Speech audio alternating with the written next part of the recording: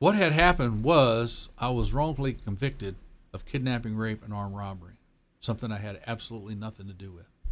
Yeah, now you're trying to spread the word about it, right? I'm screaming from every mountaintop, from every corner of the world. I am an exoneree with the Ohio Innocence Project. I served 20 years in prison for a crime I did not commit. I'm on the board of the project now, so what an honor for me to be on a board of a organization that saved my life. Thanks for finding the What Had Happened Was podcast. It's me, Amelia Robinson from Dayton.com, and the voice you just heard belongs to Fairborn resident Roger Dean Gillespie.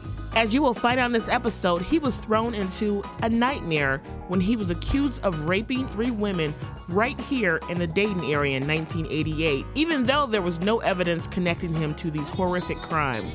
Dean, as he is known, spent 20 years in what he has described as pure hell. Several more years passed before he was fully exonerated thanks to help from Ohio's Innocence Project.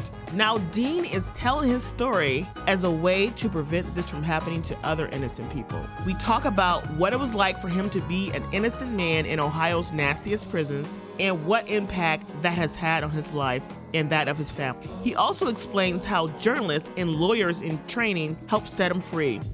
The What Had Happened Was podcast is a product of Dayton.com, sponsored by Cox Digital Marketing. Let this trusted name in advertising find solutions for your digital needs. Rate and subscribe to us on Apple Podcasts, Stitcher, and wherever else you find your favorite shows. And please tell your friends about this episode. The more people who hear Dean's story, the better for democracy.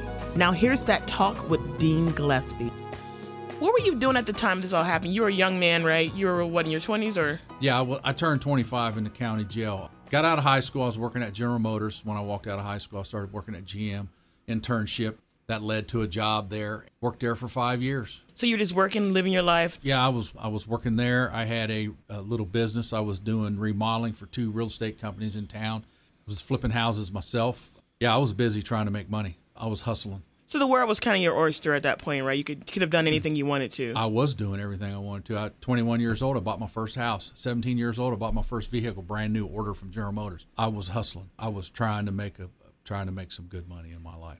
Did you have a family at that point? Or? No, I was single. I was dating, but no family. You sit back now and wonder what could have happened. Would I have had children or what, But going through the experience and seeing the guys who had children who had to come in and visit, I don't know how they done it. To watch those kids go out that door, I just don't know how they done it. I mean, I've got a nephew and 2 nieces and a great niece. Oh, it's hard enough with them, much less being my own kids. So you were taken off whenever they arrested you. Did you ever go home at that point? They arrested me. I was in for 2 weeks. They finally gave me a bond, and I was out till the trial. Did you think it was going to go away, or do you think, oh, this is a mistake? I know I didn't do it. Well, yeah, back in the day, whoever believed any innocent person went to prison. This was 1991.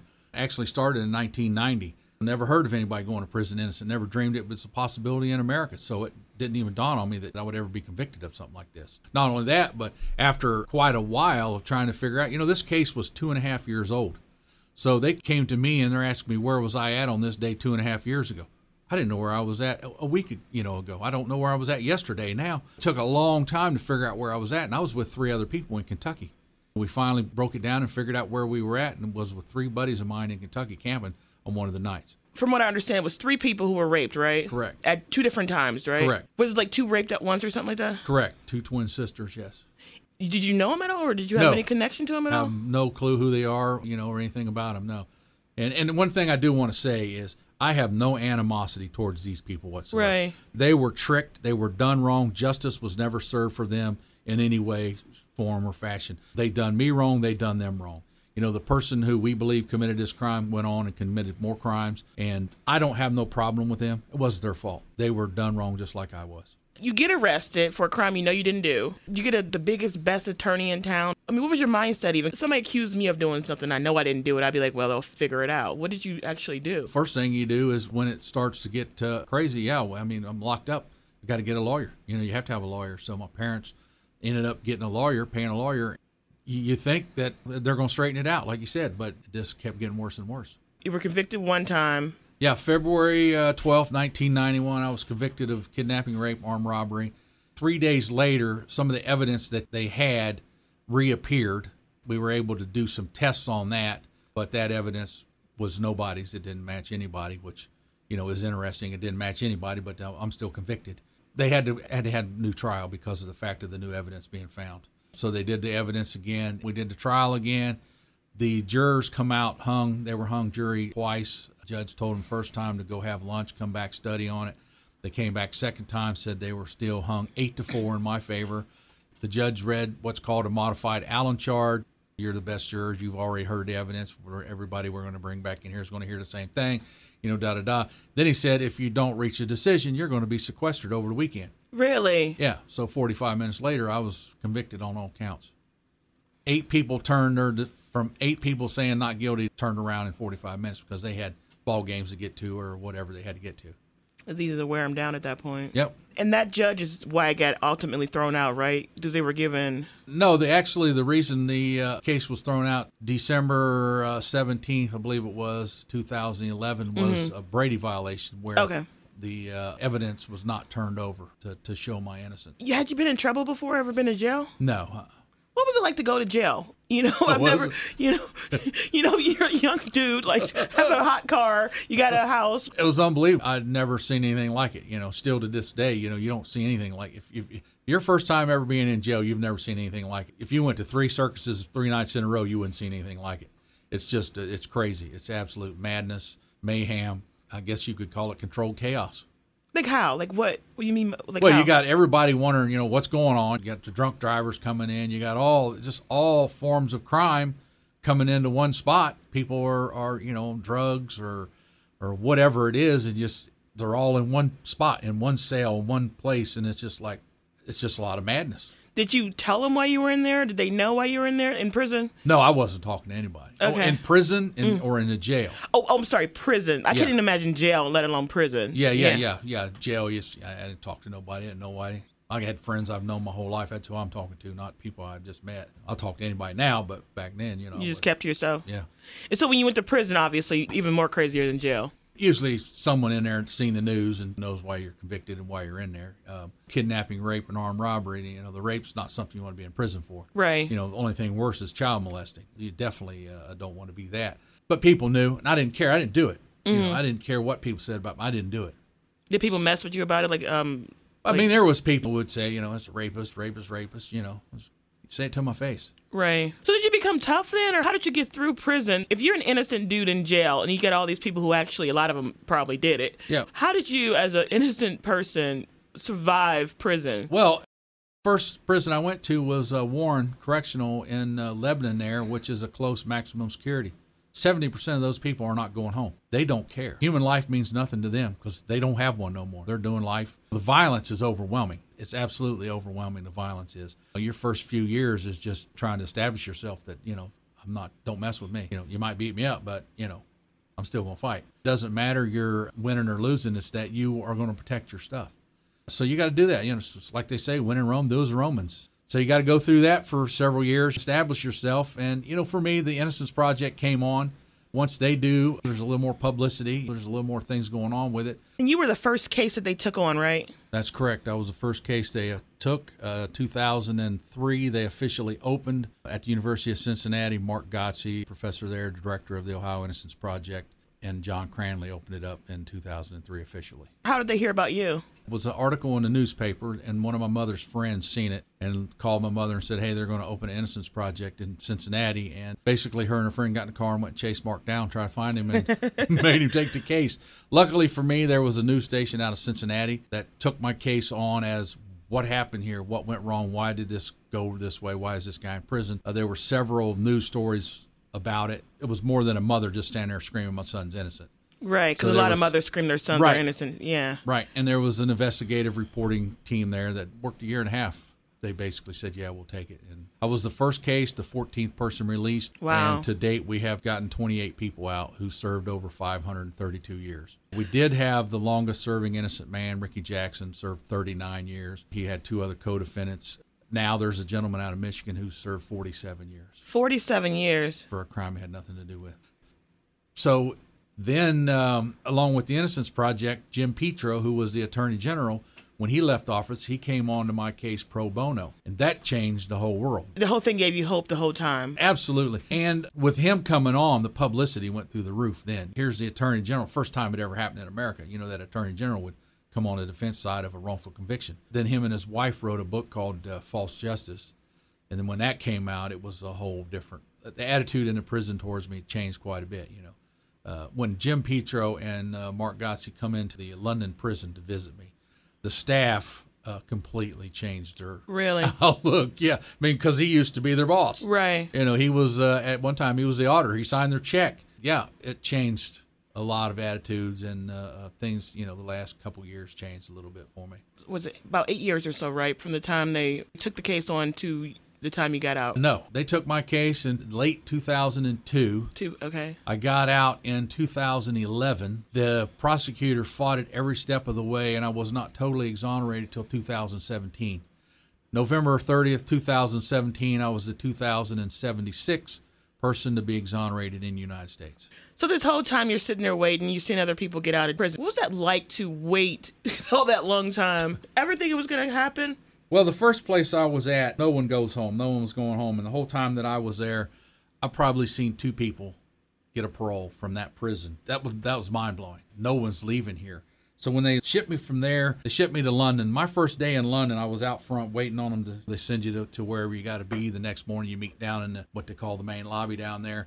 And there's 15 or 17 people going home that morning. Right. I'm like, wow, these guys are going home. I said, yeah, it's 15 people. 20 people go home every day.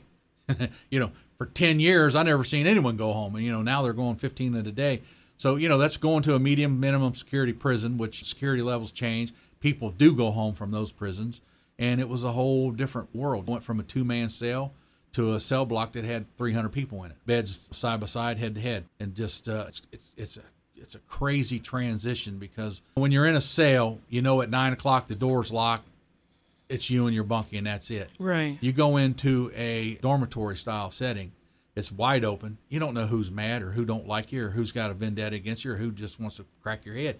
So the first little while, you're just sleeping with one eye open for however long it takes you to get comfortable. So it's actually a little bit more frightening to be in the middle, like a lesser security. The thing is, you have more freedoms. You can go out on the yard more. You can go to the gym more, whereas the close and max is very regimented on your every other days and all that stuff. So you get more freedoms, but you lose more privacy. Not that you have any privacy, but you lose a lot more. In the prison close max, you got a 2-man cell, you got a sink and a toilet in there.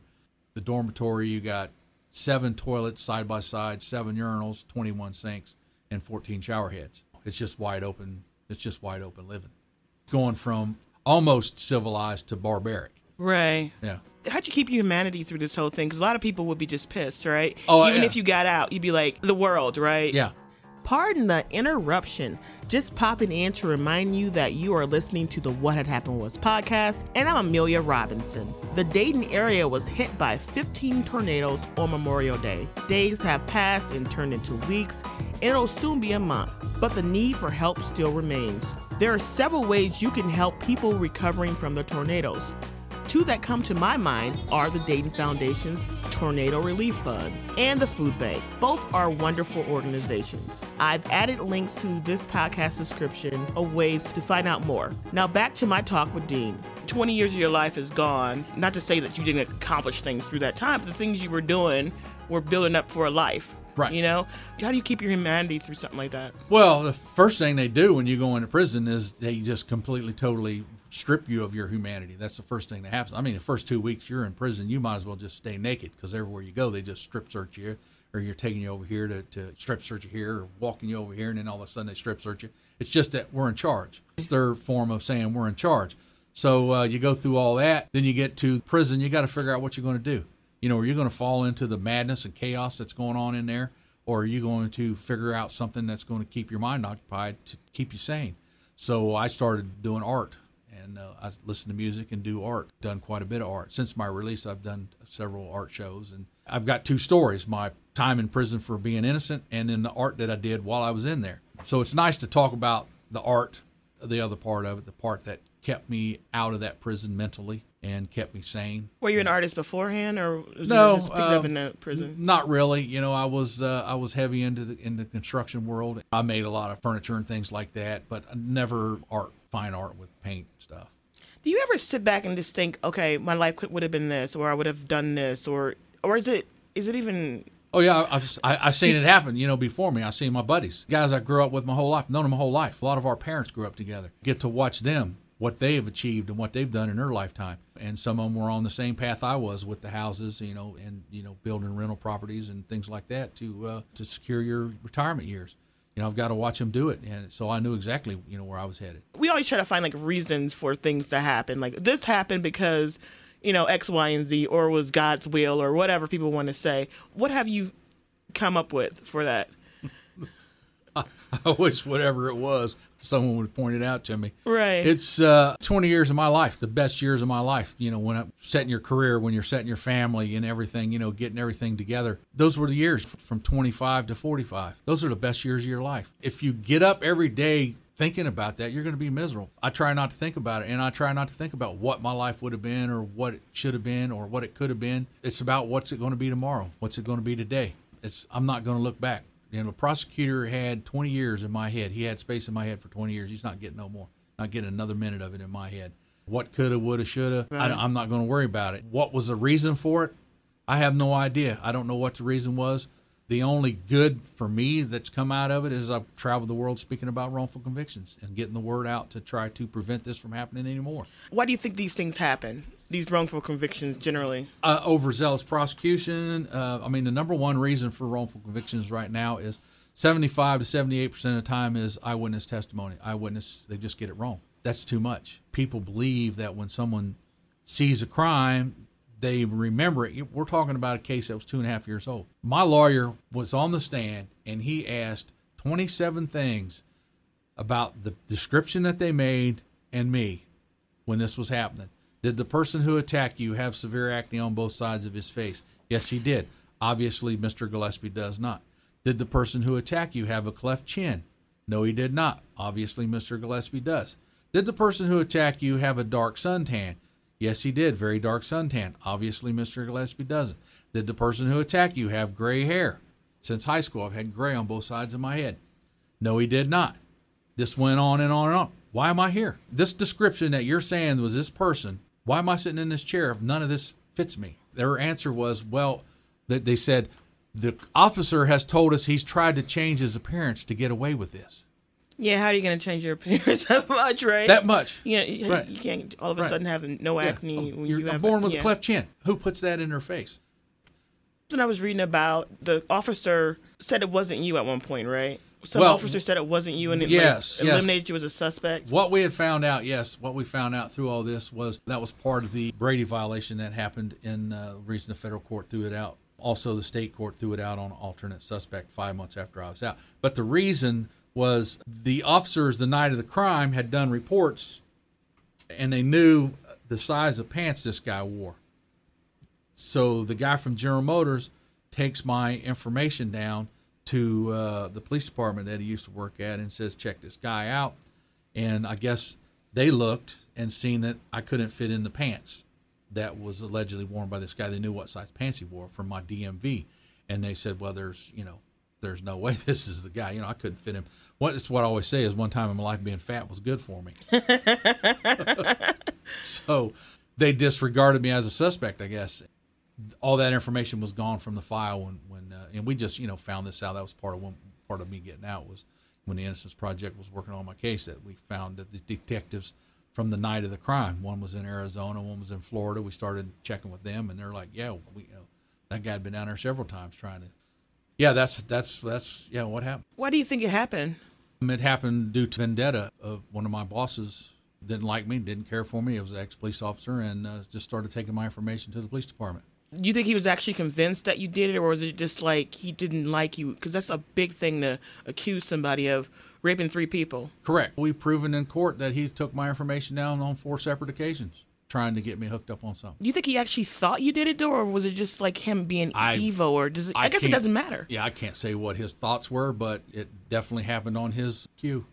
Why do you think they've tried so hard, though, to keep you in there? All this evidence. I know people don't want to be wrong, but it's got to be more crazy. Well, you hope it is. You know what I mean? Like when we were talking earlier, you don't ever want to think that somebody's going to prison who didn't do it. I don't know. I'm here in Dayton. I live in Fairborn. If I start talking about my opinions of it, there's no telling who's going to be knocking on my door. But I've got my opinions of why this happened and why they continue to fight it. And like I said, people don't want to be wrong. All the evidence that we had proving my innocence, all the evidence we have proving the other person who committed the crime, nobody cares at that prosecutor's office. So that they never charged that other person? Did not. We've got some crazy facts on that, too, that just blows your mind. What can people do? What can the average person do to make sure that this doesn't happen? University of Michigan is doing a thing of tracking all exonerations in America and the world. Since 1989, 2,450 people have been exonerated. Now they're going on back past that. They're working on going past that. Those 2,450 people served 21,550 years in prison. This happens every day, and it happens everywhere, and for all various crimes. Like I said earlier, there's a gentleman out of Michigan, 47 years. The best thing you can possibly do is to be an informed person. Just because the news outlet is screaming and hollering, this guy, or the police, or the prosecutor, or whoever, form your own opinion. Just don't go on the junk that's out there. Another biggest issue are wrongful convictions is junk science. There's so much junk science out there that people believe is the facts, and they're not. The FBI done away a couple years ago with hair analysis because so many people were in prison for crimes they didn't commit. There was a gentleman in prison who was convicted because they said his hair matched the hair of a German Shepherd. Whoa. So finally, the FBI just did away with that, and there's still more junk science out there that people believe. You need to be informed. If you're going to be on a jury, listen to what's happening. Just don't believe everything that's being thrown at you. Formulate your own opinion. Just because 8 other people are saying convict him and 4 others are saying not, or 8 others are saying not guilty, make your own mind up. Someone's life is in the balance.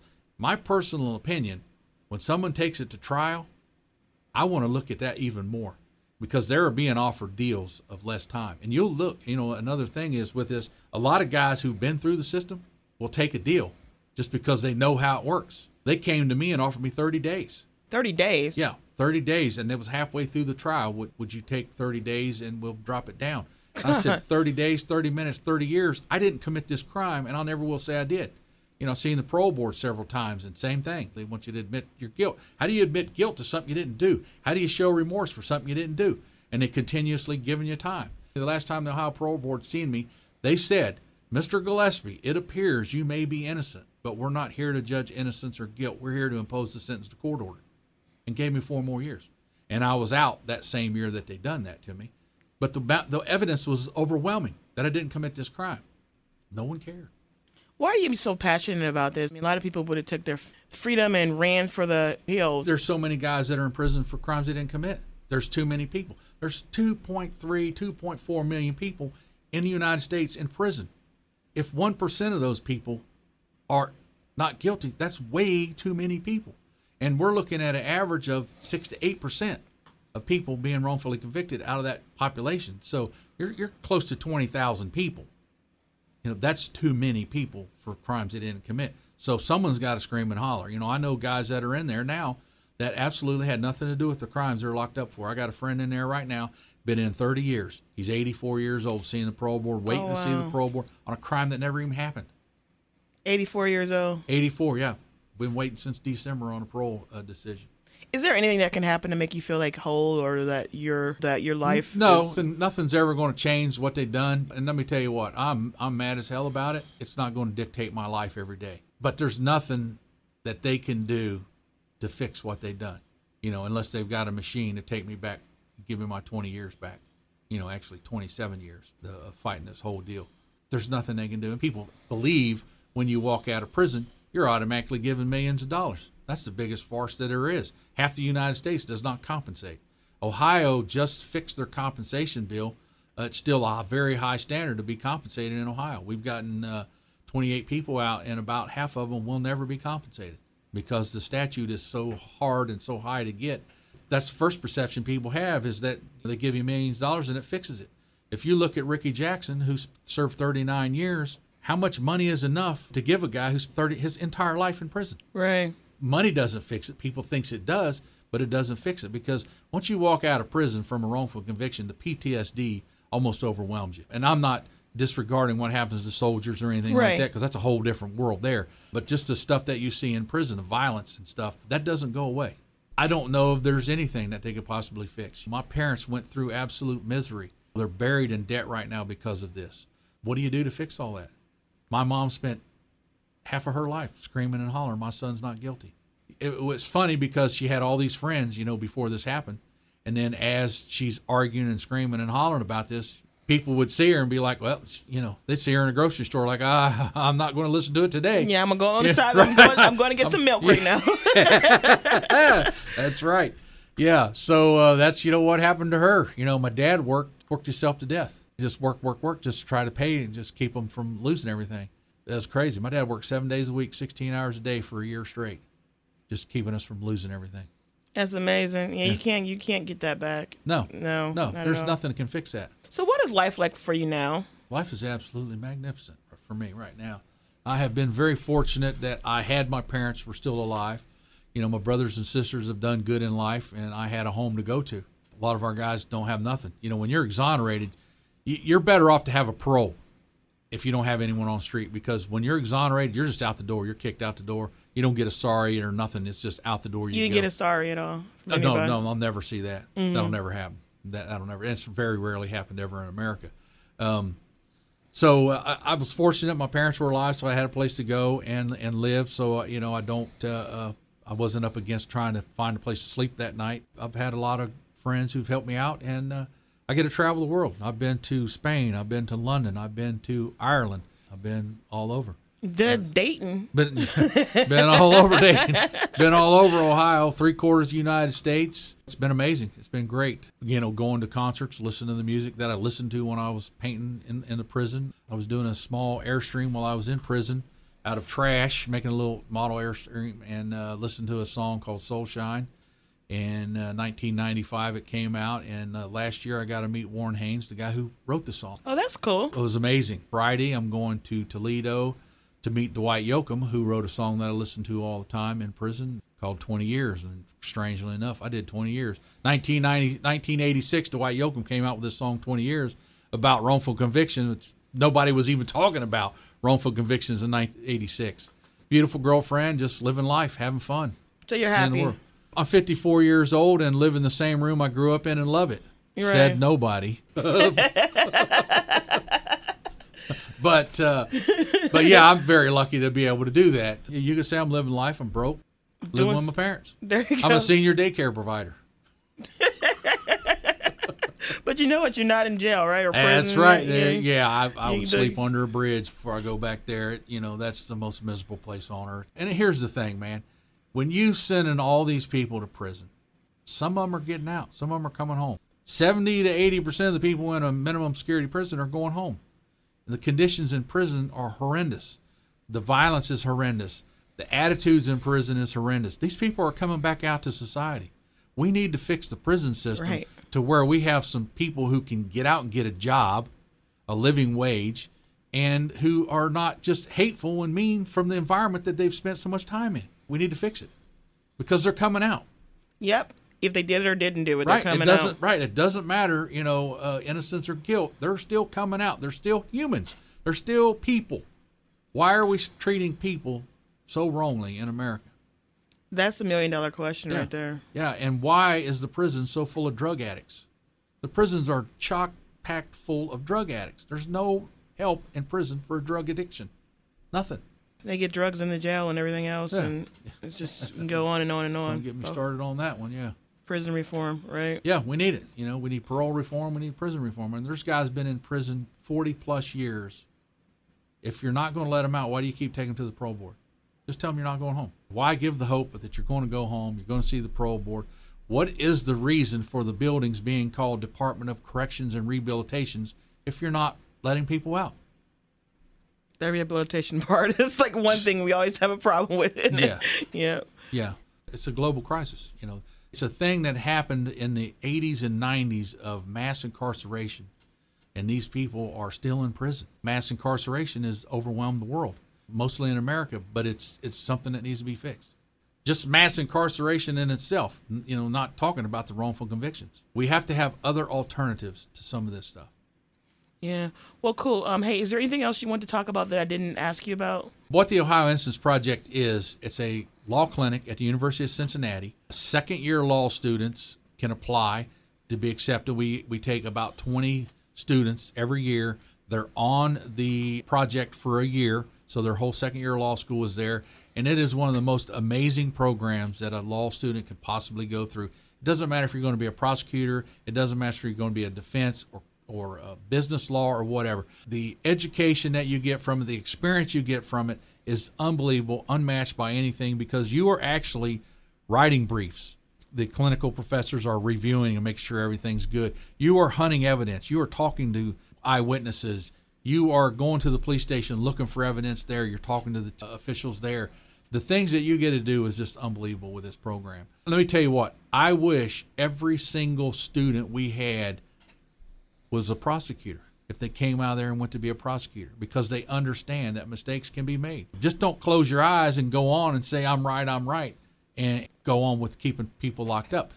Fix the problem. I think it goes back to what you were saying, too. People don't treat people like people. Right. It's like you're dealing with human beings who have lives and everything else. Yep.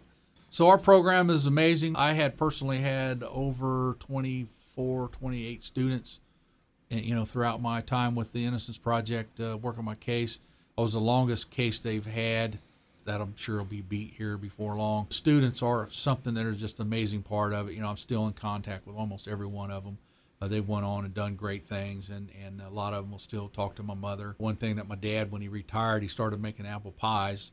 And all the students were like, I hope I get the Gillespie case. Go up and get some apple pie.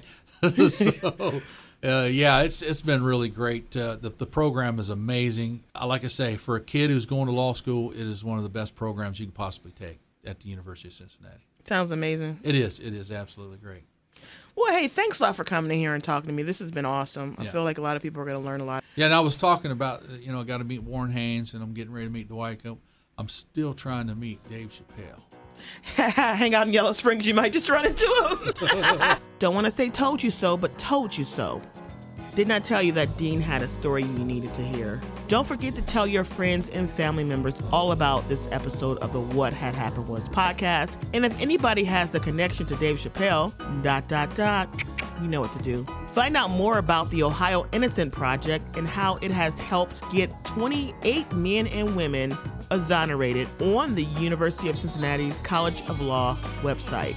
The What Had Happened Was podcast is written, produced, edited, and blah, blah, blah by me, Amelia Robinson of Dayton.com. The show is recorded in the WHIO radio studios and features artwork by the extraordinary Troy Liming of TL Creates of Columbus. Until next time, bye-bye, ... You know what to do.